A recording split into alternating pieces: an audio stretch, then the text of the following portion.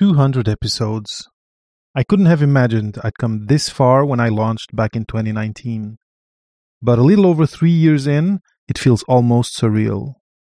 If you're new to the show, welcome and enjoy all the free content. If you're a longtime fan, thank you for dropping by week after week. If you want to show me some love, go to buymeacoffee.com/PapaPhD in one word and donate.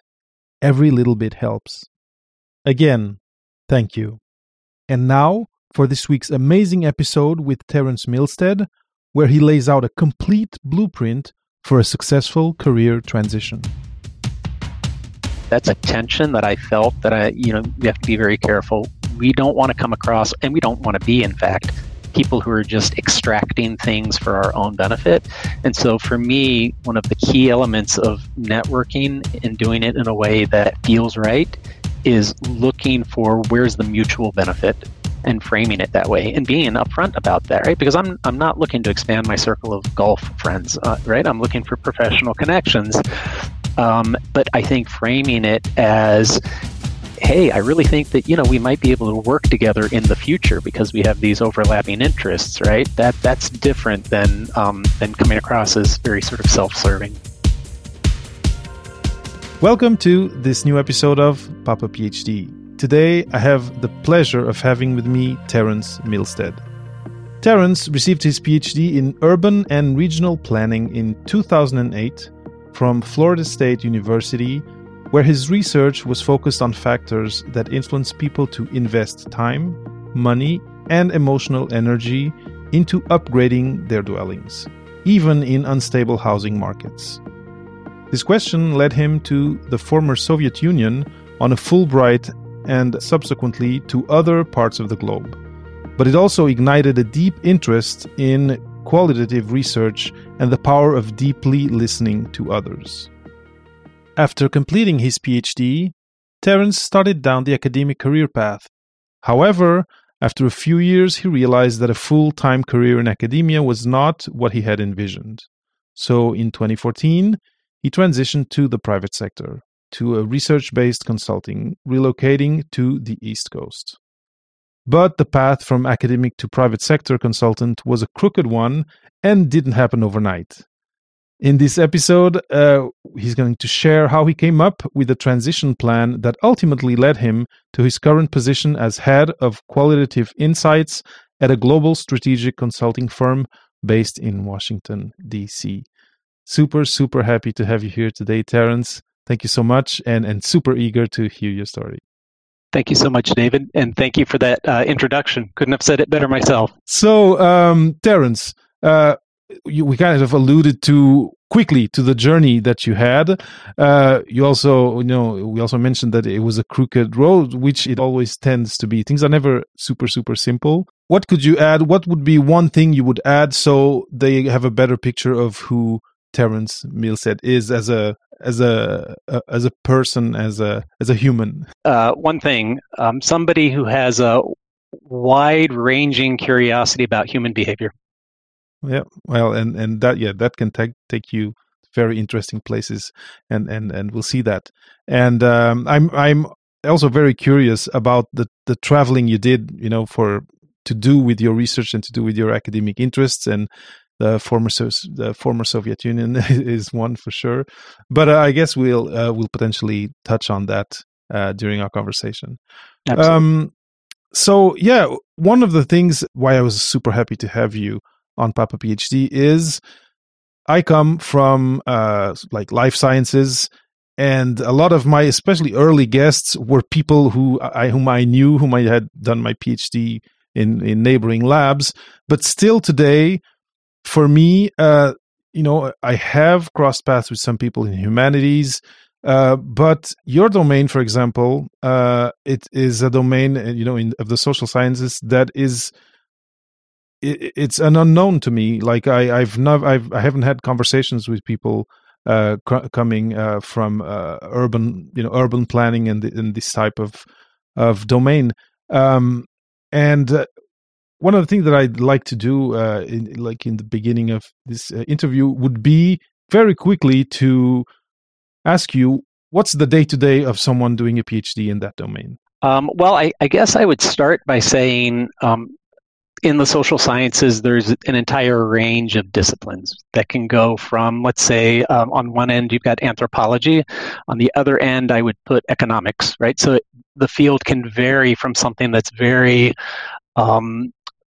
very quantitative, like on the economic side, to something that would be much more qualitative, right? And again, I'm making a generalization here, but just to understand that there's a spectrum of disciplines, some of which might even sort of identify more with the humanities side of things, right? And so I say that as a context for explaining that in the social sciences, many of us, we try to adhere to the methodological standards of what we would call the hard sciences, right? The chemistries, the biologies, and by that I mean simply in terms of how we do the research, even though we're looking at social phenomena, right, to structure a research study in a way that it's rigorous, and that if somebody came back in, they wanted to do the same study, right, to see if they got the same results, there's a set of steps that they would follow, right, and it's all sort of laid out. That is my training and background as a social scientist in urban planning, but you could find others from the social sciences who take a very different view of how research is done and how it should be done in the social sciences. And that's an interesting conversation for another time. Yeah, for another time, for sure. Yeah. So, I mean, that was part of my framing. I would say that as somebody who is, so my PhD is in urban and regional planning, but it was awarded to me through the College of Social Sciences at Florida State University, where I did my graduate work. I always identified as an urban sociologist, even when I was getting my PhD, and that's because my doctoral advisor had her PhD in sociology. In fact, she was an epidemiologist as well, and so that's been as a researcher, that was always my professional identity, understanding sort of why people behave the way they do in urban settings, as individuals and as groups of people. It's interesting, the qualitative versus quantitative. And I do understand that some researchers would tend more to be on one side of that gamut, and some on the other side. And I do understand also why it's important for some specific type of research to kind of stay close to the quantitative methods of hard sciences, life sciences, etc. It makes total sense to me. Thank you for that. Now, the reason why, and we had a conversation, before this interview, where you had mentioned this fact that you had followed this academic path up to a certain point, and then you had felt, okay, this is not what I want long term. But then you also told me that teaching is still something you like to do, and that you still find ways to do, which is very cool. But this questioning that you found, and maybe we can give a short timeline on when that questioning arose in you of, do I want to keep following this track, or do I see myself more fulfilled somewhere else? I think a lot of us doing PhDs, at the end of the PhDs, go through that questioning. And this is also why I was very happy to have you here today, because you seem to have not only felt this question in you, but then found a way, or designed a way, to deal with it. And this is what I'd love to delve into. But can you just quickly talk about that moment of inner transition of feeling, okay, I've been doing this now for a while, but I think where I can thrive is somewhere else? Yeah, certainly. I think it's important to understand that, and this almost sounds facetious. I don't mean it to be that way. I went back for a master's degree and ended up getting a PhD. Really, and I can explain how that happened, but I didn't go into it thinking I want to be an academic. I went into it thinking I need to get a master's degree to help me professionally. And quite frankly, I fell in love with a research question. And the stars aligned in a lot of ways that I can explain, that just made it a no-brainer to go on for a PhD, but it was the research question that drove me, because I was asking a question that I wanted to know the answer to. It wasn't anybody else's question. And then I had an opportunity to go back to live in Europe again on the Fulbright. So that's what got me through to actually getting that degree. I would say the moment when I suddenly had a uh-oh moment and realized maybe this is not the place for me was probably the end of my second year on the tenure track at the university down in North Carolina where I was teaching. Because as you and many of your listeners know, your first year of teaching at a university, you are teaching prep courses. I mean, you're teaching courses for the first time. So there's a ton of work in preparing those, and you're publishing like crazy because, that's what you need to do in order to get tenure down the road. And so you're very, very busy your first year. I was fortunate that I left graduate school with 3 peer-reviewed publications already. So I was a little bit ahead of the game there. But by the end of my second year, I kind of looked around and thought, I don't know that this is going to be me for the next 30 years. And I'm being very careful because, this is just my personal experience. I landed in a little town on a mountaintop in North Carolina, beautiful place, for about a week. Gorgeous place, but, just a very small town. It was not where I would have chosen personally, but the academic life is a bit like the military. You don't choose where you go so much, right? You get assigned, and that's where you are, because making lateral moves from one university to another, that doesn't look good. That's not a good career move, right? And so really it was at the end of my second year where I was just thinking, I just don't see myself here in 20 years. And then it felt like, I have an opportunity because of I had worked professionally prior to that for several years in my 20s. Right. And because I had a degree in a field that I felt was somewhat marketable, I felt I had a chance to make a career transition, but the window of time was closing. I intuitively knew that, and it was proven to me when I got out trying to transition into the industry that, you can be in academia too long if you want to make that transition. And it's something that I heard. So it was about the second year in when I really kind of started thinking that way. But, it took me another 3 or 4 years to actually make that move. And a good 1.5 to 2 years of that was actively strategizing and trying to make that leap. So it was not something where I just said, I'm going to get out of here. And then I went, because it's not that easy. And B, you need to be more strategic and thoughtful and do some front end work before you try and make that transition. Exactly, and this makes total sense to me because you've been, especially you've said you were just super busy that first year, and I imagine being busy means like all the hours of your day going into that, and none of the hours of your day going into networking, maybe widening your network, etc., etc. None of it, and I believe anyway. I'm super curious to hear then what in those 2-3 years what the process was to kind of create those bridges to then cross to the other side or leave the tenure track, but. Yeah, being so absorbed into that new career where you need to prove yourself, where you need to publish, like you said, and where you're kind of competing in a way you're kind of in a contest to eventually gain or win this position. Mm-hmm. You need to change a bunch of things to then start, looking at veering away and establishing relationships that lead to this transition being as smooth as possible. 100%, yeah, and I can certainly speak to my transition strategy and tell you all about it because I definitely had one. But I would say even before we get to that, it's important to realize in your last semester of your PhD work, right? Not only are you finishing writing a book, basically. You're also on the job market, right? You're sending out applications to universities, which is a huge job all by itself. So for me, at least, there was no time to sort of sit back and be reflective and think, am I going to go the academic route? Am I going to go private sector, government? There's none of that. There's no time.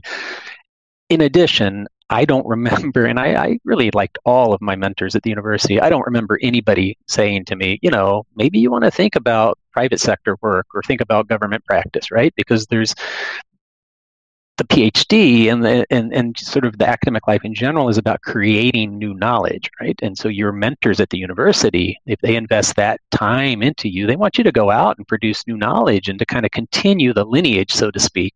Yeah. So all of those things came together to sort of, I would say, push me along the academic path until I came to that moment where I realized I need to strategize. I mean, just speaking about time constraints, not only, I do remember there was one semester, my second year, in addition to teaching and publishing and doing everything else, I think I was on 13 different academic committees, which is absurd. But, because for anybody who's not aware, when you're on the academic, on the tenure track, it's not just teaching and research. You're expected to do service and to serve on these committees because universities don't run themselves. Academic departments don't run themselves. They depend on faculty members stepping up and doing that. And that all goes into your tenure folder, right, when they're making the decision. So it was a lot of work, certainly. Yeah. It's interesting the point that you made of, at those last 6 months, time kind of disappears into this like vortex of writing and applying, etc., etc. And my point that I try to drive through with Papa PhD and whenever I can is, if start early. Like ideally, day one of your PhD, you should already start to consider like the multiverse of things you might be doing. Although you might already be focused on professorship. It's useful to start early, doing little things that open your eyes to what's out there, but also put you in contact with people who are out there. I'm thankful that you mentioned that, because the last year is too late in a way, because you're getting into this very, very quick pace of finishing, and anxiety, and it's not easy to organize a pivot at that stage. David, I would add something to that, and I was just thinking about it. The other complication is, for me, whenever I wanted to make that transition, timing is such a complicated issue, because I didn't want to leave in the middle of a semester. That's not fair to the students, right? And so you're teaching semester to semester with these little windows of time in between. So trying to time your exit so that it just perfectly coincides with those little slivers of time is almost impossible. And so I can tell you, ultimately what I ended up doing was turning in my resignation at the beginning of a semester. And even before I had anything lined up, because I knew that was the only way I was really going to be able to do it without being unfair to the students and to the department as well, right? You don't want to just turn in 2 weeks' notice. You can't do that.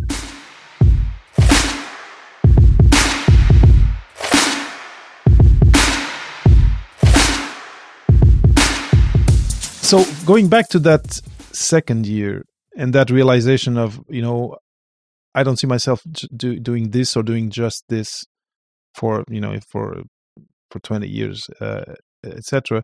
So you also mentioned that then it took time to set everything up and to prepare everything.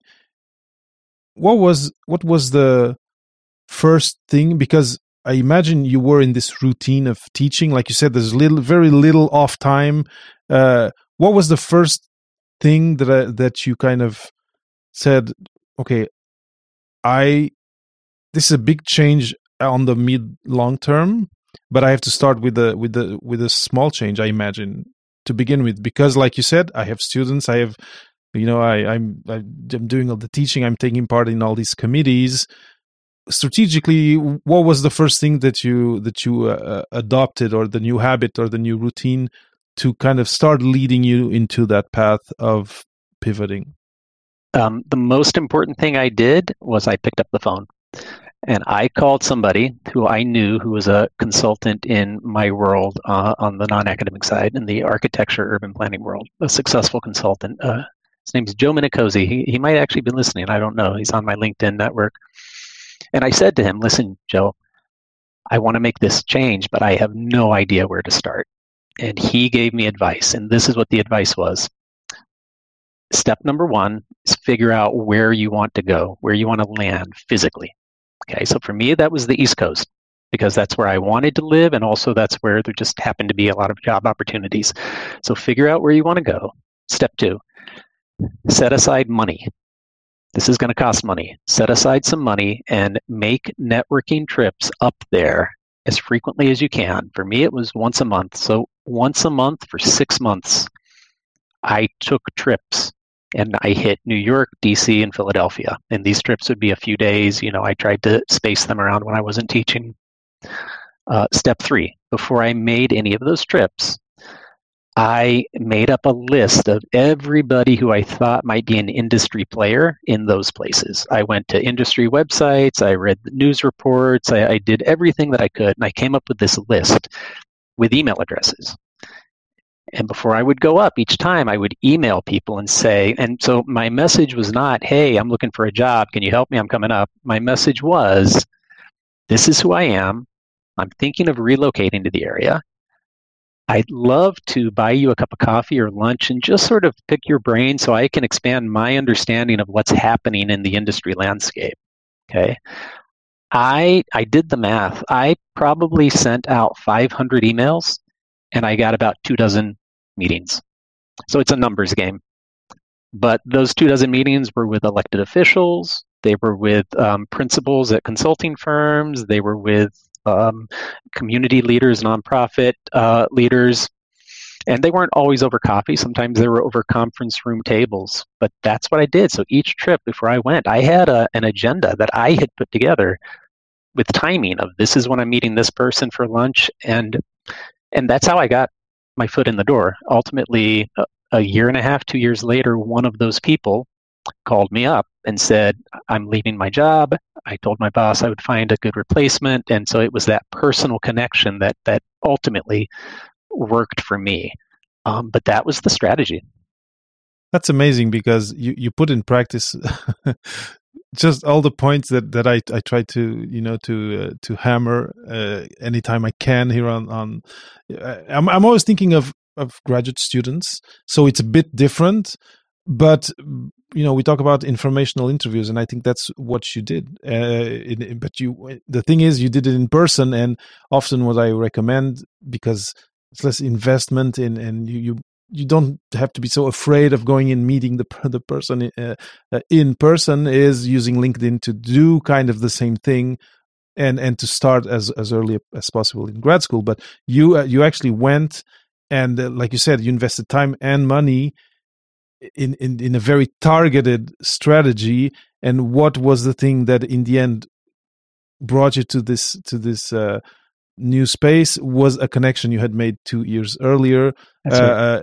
And one very important thing that you mentioned is, okay, you may be looking for work, but don't have transactional conversations of, hey, do you have a job for me? Exactly. Because that's not a good place to be, to really have a relaxed person in front of you who's going to share, who's going to tell you what the day-to-day of the job is, who's going to show you the ropes in a certain way.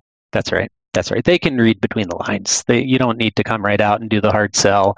But again, it's sort of a longer-term strategy, because I still, to this very day, have many of those same connections, and I cultivate those relationships, and I, will go have coffee with people just to keep the relationship going. But you're absolutely right. That's a tension that I felt that we have to be very careful. We don't want to come across, and we don't want to be, in fact, people who are just extracting things for our own benefit.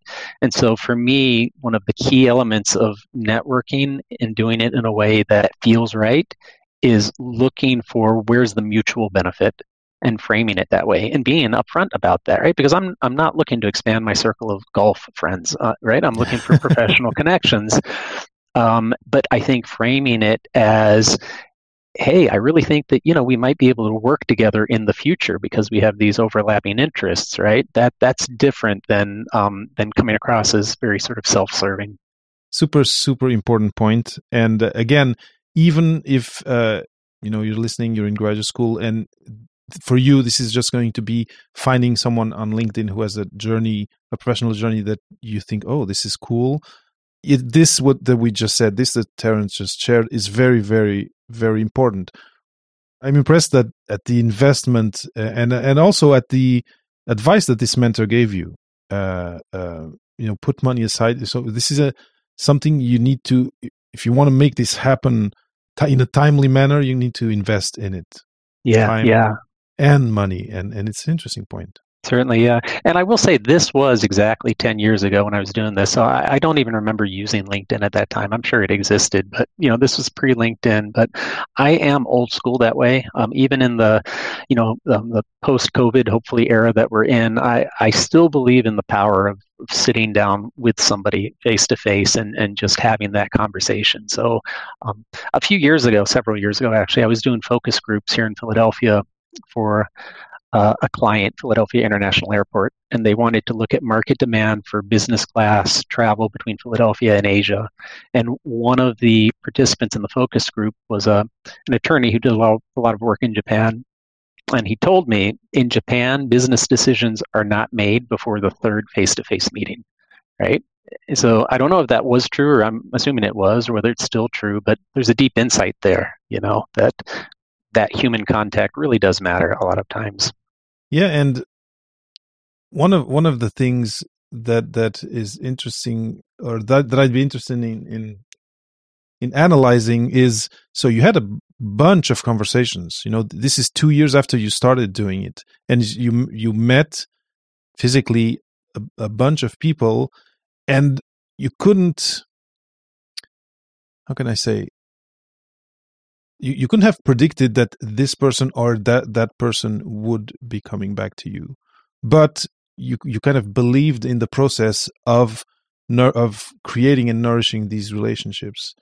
And where I'm getting is, the earlier you start, the more relaxed you are, and also the more these kind of random occurrences of someone getting back to you, having thought of you for a position, can occur too. It's like throwing a net. It's not a good image, but no, I absolutely see the image. I don't use the term anymore because it sounds very aggressive, but I sort of used to say that I carpet bombed the East Coast with Terence.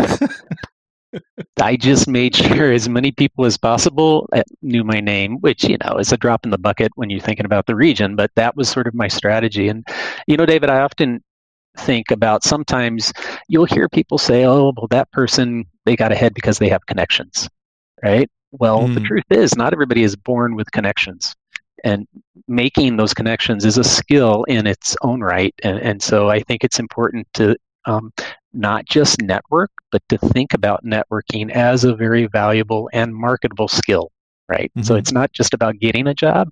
It's something that you'll be able to use once you land that job. Mm-hmm. That's super, super interesting. And it's something also I've never looked at it that way as. And now that you mention it, I do know some people for whom this capacity for networking and even community building, when you get to a certain level, community building has been a game changer in their careers after their PhD, for sure. Like I have a couple of people in mind. Now, one thing, so this thing about having conversations and establishing like real connections with people, it's something that I really, really believe in, and I'm so happy that you bring it. That you bring it as kind of the centerpiece, or at least the starting point of this process of pivoting today. I'm really happy for that. Now, one of the things that I try to tell people, but I'd like to hear your experience, is what 20 minutes with someone can bring you. And often I talk in terms of, okay, you want to access let's say data science, and well, one thing you can learn by having conversations with people is the jargon of people who work in data science, which is not going to be the same as what you used doing statistics in your PhD. What are the things that having these conversations bring you that slowly transform you into a better and better candidate for a position in that space? again, this sounds self-serving, and it is, but one of the main things you get out of that 20-minute conversation is who should you talk to next, right? But also what you're getting out of the conversation sort of at an aggregate level is who's who. Who are the players? What's that constellation of players in that industry? Because that's incredibly important to map out and just to have as knowledge. Apart from that, which I would say identifying the influencers would be, I always try to cultivate a macro level understanding of whatever the industry landscape is. And for me, that means understanding economic trends, understanding political trends, understanding social trends. So again, just at a high level, so not going into a networking meeting and trying to understand the specifics of something very, very technical or very nuanced, right? That you're not going to get that in 20 minutes. You want to start from a higher level and build that understanding of, again, what does the overall landscape look like? What are the trends? What are the patterns? What are the emerging events, right? And then who are the players? Because if you can then, go into, when you do get into the industry with that sort of broad understanding, it makes it, when you do the very technical work or the very nuanced work, right, you're able to understand that in a much different way. And I imagine also that, and we haven't gotten there yet, but that whenever you have a first actual conversation about a position, and well, your case was special because someone thought of you and kind of brought you in, but that first conversation with the other people in the organization, you will sound as if you've been like swimming in this domain for years because you've done this homework, right? That's right. Very cool. Now we've talked about people, and I don't know if you have kind of a logical step of what comes next, but if you do, I'll let you follow it. But where now I have a curiosity is, we're talking about relationships with people and how that kind of brings us into a space and gets us more knowledge about the space, but also this question of networking. But then companies or government or organisms is a different, it's a different thing. Once you actually want to get into a position, there are processes to get hired. There are interviews you have to go through. And I'd be interested in knowing how you prepared yourself for that. I think it is important to point out to listeners that my background and my degrees are in urban planning. I currently work as a strategic consultant in sort of the corporate communication space, so totally different. And whenever I tell that to people, they're often like, "Well, how did you go from urban planning to storytelling and market research?" Because it seems like it was a total break, but it wasn't.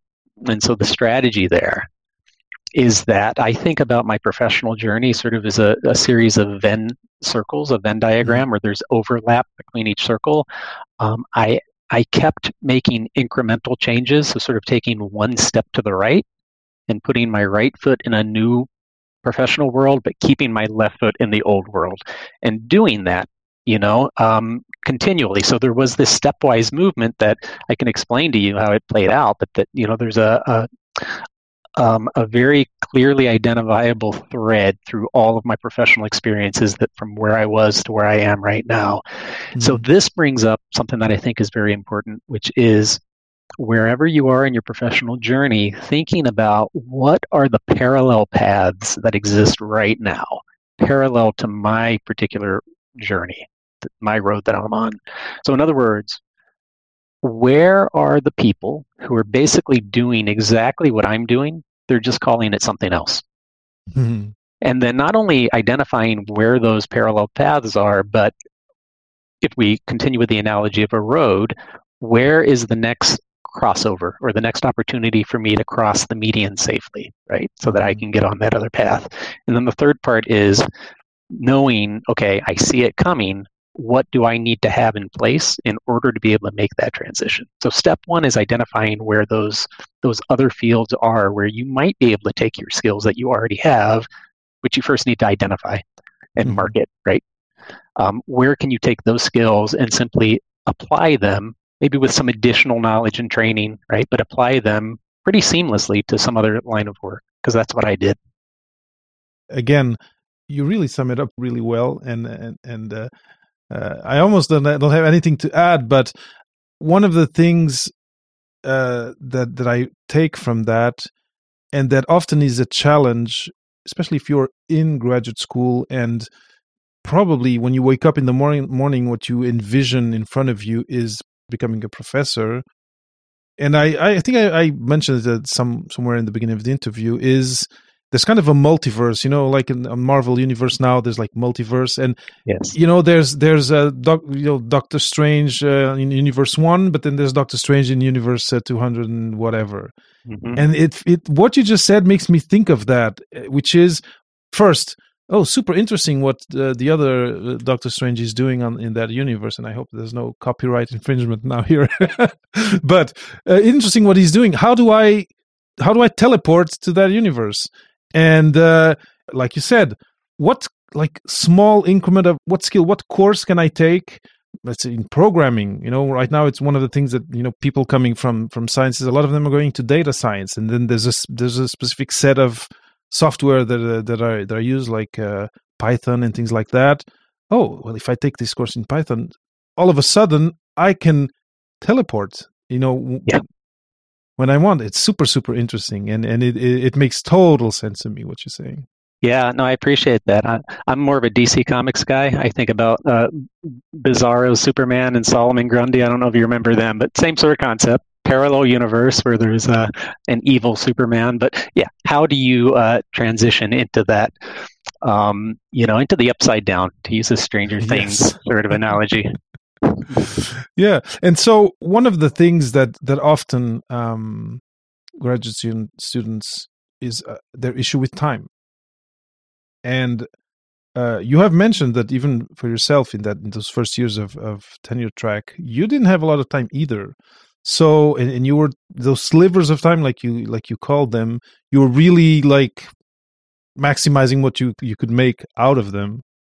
Do you have a best practice that you could share on how to, even if your time is really allotted for different things in your graduate school day to day, to still be able to weekly or every 2 weeks incrementally do one little thing, and then you'll see at the end of the year, you look back and you're like, oh, I've learned this extra skill, or now I can actually go talk with people in this domain because I took this course in whatever.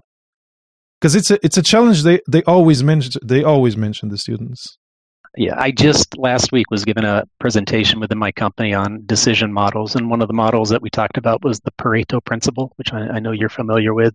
That idea that 80% of the impact that you're going to have is based on 20% of the effort that you're going to put in. So figuring out where that 20% is and focusing on that.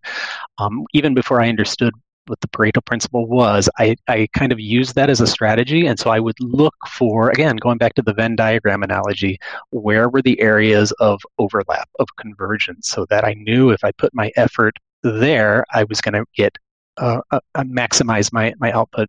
So an example of that would be, if you're in graduate school and you're doing research work or research projects, right, as part of your research process, if you're doing stakeholder interviews, or if you're doing any sort of contextual research, right, don't just look at the interviews that you might do and the connections as data inputs. Look at those as long-term investments, right? Those are relationships that you're building. And so that's one way that you can do networking while you're doing research, I think. Certainly, academic conferences, most graduate programs, well, I guess it depends on the program you're in, will provide graduate students, selectively with money to attend the annual conference, whatever your field is. So there again, that's not just an opportunity for you to go present your research findings or to sit back and listen to others. It's an opportunity to meet people, to network, and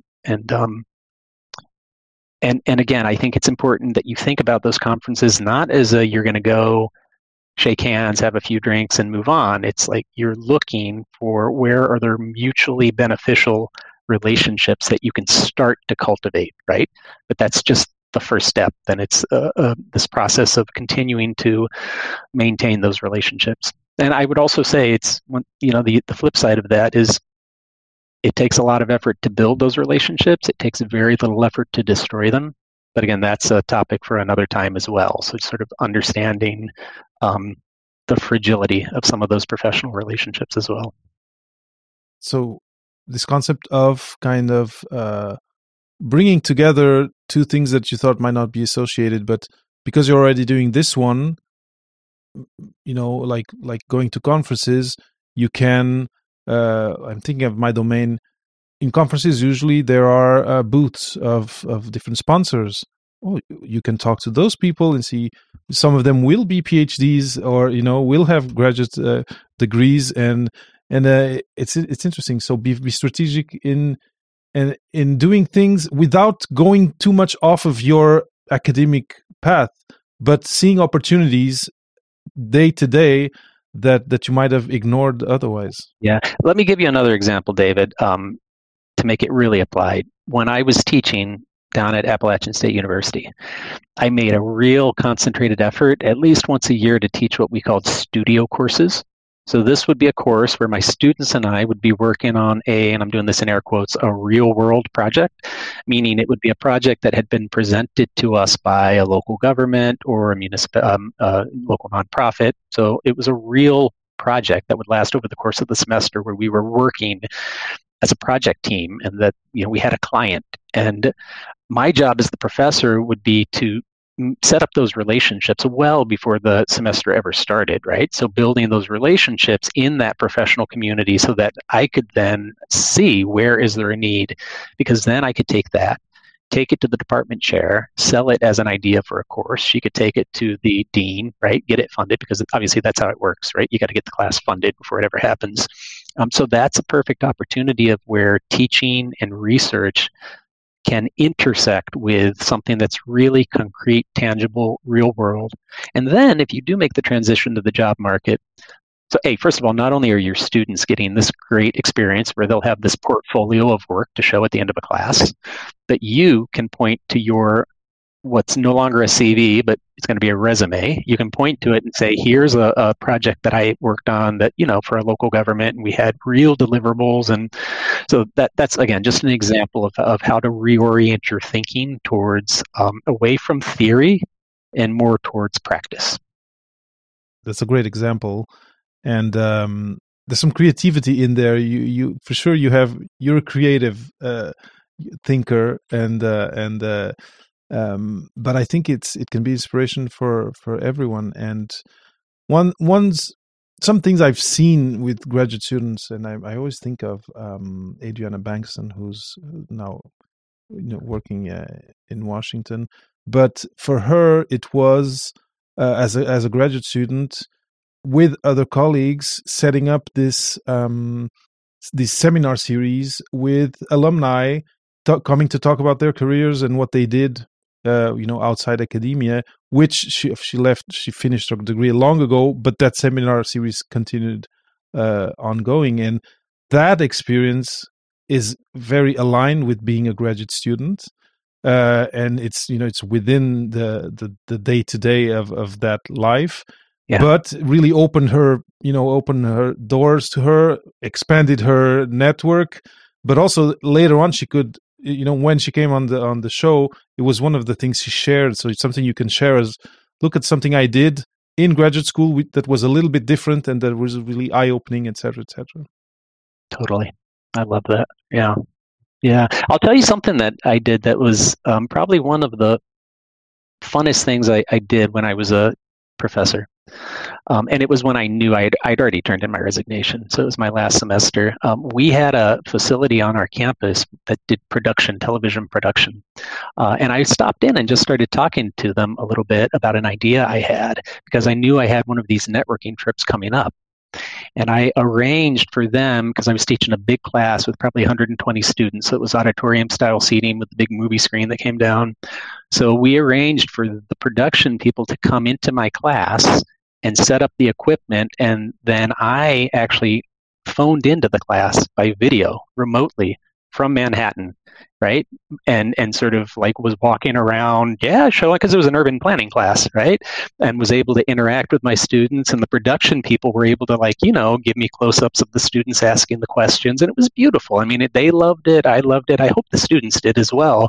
And it was a little self-serving because I needed to be up there to do what I needed to do. But again, there are opportunities, I think, to get creative and sort of work a little bit outside of maybe what would normally be acceptable. But no, I agree. It's sometimes it's first there's the creative, the idea needs to pop up in your mind, and then it's allowing yourself to believe it's a good idea, and then advocate for it to in front of whoever needs to sign the sign the check or whatever. But I think for students, there's a lot of opportunities like that present themselves. One of there's some easy ones, like here there's a Brain Awareness Week every year, and there's a few organizations in that week that ask graduate students to volunteer and to go to schools to teach about the brain, and they bring a calf brain, and they have these experiments, etc., etc. These are all little things that are aligned with what you're doing, but that when later on, when you're talking, when you're showing your resume, it really shows a more 3D version of you versus just the academic. And that's what I find super, super interesting. And in your case, you're not just the professor who's like, lecturing and pointing at a whiteboard or whatever. No, you brought different things, and you did this like multimedia class. It's super interesting, and it goes with this concept of mine of, and I just kind of alluded to it, of if you just show your CV or your resume and you send it, you're 2D, like the sheet of paper. But if you've invested in enriching your journey with other things, with some creative like juices of establishing connections, doing multidisciplinary things, etc., then you become 3D in a sense. That's right. We're reaching, sadly, the end of the interview. I wonder whether you had another step to the process to add, or a final maybe the final chapter of that transition that you lived, that you want to share. I think the final chapter always is take the mindset of lifelong learner. Every time that I've made the transition, a big career transition, even if it was incremental, it's been like starting graduate school again. I mean, 10 years ago when I transitioned out of academia into private sector consulting, I look back and laugh at how little I knew and how much I thought I knew, right? Because I had no idea about just, and this could be a topic for another time, the difference between how we see things in an academic environment versus how we see things in a business environment, how we communicate differently in those two contexts. But at the same time, figuring out what are the transferable skills. A couple pieces of advice to any graduate student listening to this. If you get the chance to teach courses while you're working on your PhD, do it, because that's public speaking experience, and that's highly marketable, and not everybody can do it.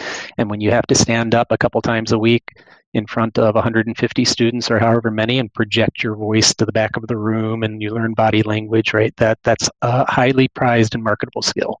So don't pass up that opportunity.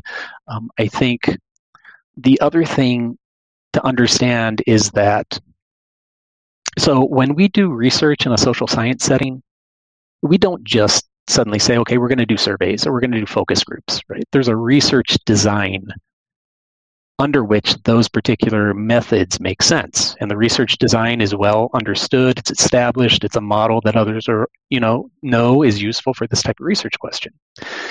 In the business world, and for that matter, in the government world as well, we shouldn't go straight to tactics whenever we're trying to solve a problem. Instead, we should think about what's the strategy under which those tactics make sense. So what I'm saying is I've seen that there's analogous thinking between research design, strategy, research methods, and tactics. And always, so the PhD experience for me cultivated that type of an analytical mindset where I was always asking myself, what is the larger strategy, even though I wasn't calling it that. And that's very, very useful in all sorts of settings outside academia. And the other thing is, when you're working on a research project, one of the very first things that you learn is to ask yourself some foundational questions. What is my research question? Why is this important? Who's it important to? How are the findings going to be used, right? So those are also questions that are great to ask in any corporate board meeting or any internal company meeting. Why are we meeting? What's the point of this meeting? What do we hope to have accomplished at the end of this 45 minutes, right? How are we going to use the information? Who's doing what next when? So it's that very systematic sort of upfront thinking. Again, it's an analytical mindset. It's very transferable outside academia. So I would just encourage people to give some thought to identifying those characteristics or skills that you're learning through your PhD studies and thinking about, okay, what do they look like in the upside down world, or right in the bizarro universe? What are they called by a different name? I would kind of loop back to the beginning, to that first step that you mentioned of talking, having informational interviews with people. And once you're kind of going back home from that informational interview, try to think of the words mentioned, if you talked about the day-to-day of the job, and try to make connections from that the person shared to what you do in graduate school. And slowly you'll be able to, maybe it won't be apparent the first time, but eventually you'll see these patterns and you say, okay, like you mentioned, public speaking, interesting, that's appreciated in this domain that I want to go into. I will mention it whenever I apply for a position. Yeah. The danger is, because we live in graduate school, we live in that, we don't see these things. They're invisible to us. And I'm super, super appreciative that you're putting them out there and saying them so that people can realize and have that aha of, oh, actually, I'm doing this, but I'm also doing, it can also be called this, and people out there appreciate it. Super, super 100%. important. Yeah. And research, just last piece of advice, to the extent that you can, if you're a quantitative researcher, try to get some qualitative research experience as well. If you're a qualitative researcher as a graduate student, try to get some quantitative research experience. Having that combination, I think, is really helpful and important. As you know, I'm head of qualitative insights at Storyline Strategies, right? So my primary job is not only facilitating focus groups and in-depth interviews and ethnographies and all of that, it's helping to build out that function of our job. But I work for a firm that offers best-in-class research, really combined with best-in-class storytelling. So it really is a unique opportunity for me to take some of the skills that I developed as a researcher and apply them in this, as you said, creative way. Mm-hmm. Yeah, and actually, I was going to ask you where people can reach out to you, but I'm just, the company you mentioned is called Storyline Strategies. And for people on YouTube or LinkedIn, it's scrolling down here right now, storylinestrategies.com. Apart from Facebook, where people can find you as Terence Milstead too, what's the best, if someone listened to this interview and they're like, oh man, Terence really shared some cool stuff, but I'd like to ask him a few questions, what's the best way to reach out to you? I'm on LinkedIn, active on LinkedIn. And of course, they can always reach out. My email address is terencemilstead@gmail.com. But either of those, LinkedIn or Gmail, is the best way to get in touch with me. Because I do periodically offer individualized coaching. My time is pretty booked right now, but from time to time, I do individualized coaching. So I'm always happy to have conversations with anybody. Great. So you know what? I'll get your LinkedIn link and also put it in the show notes so people can reach out to you. Terence, this was great. I really, really enjoyed this conversation. You've put words and examples on things that I've reflected on and that I try to share, but all in one go. It was awesome. Thank you so much. I really enjoyed it, David. Thank you so much for having me on.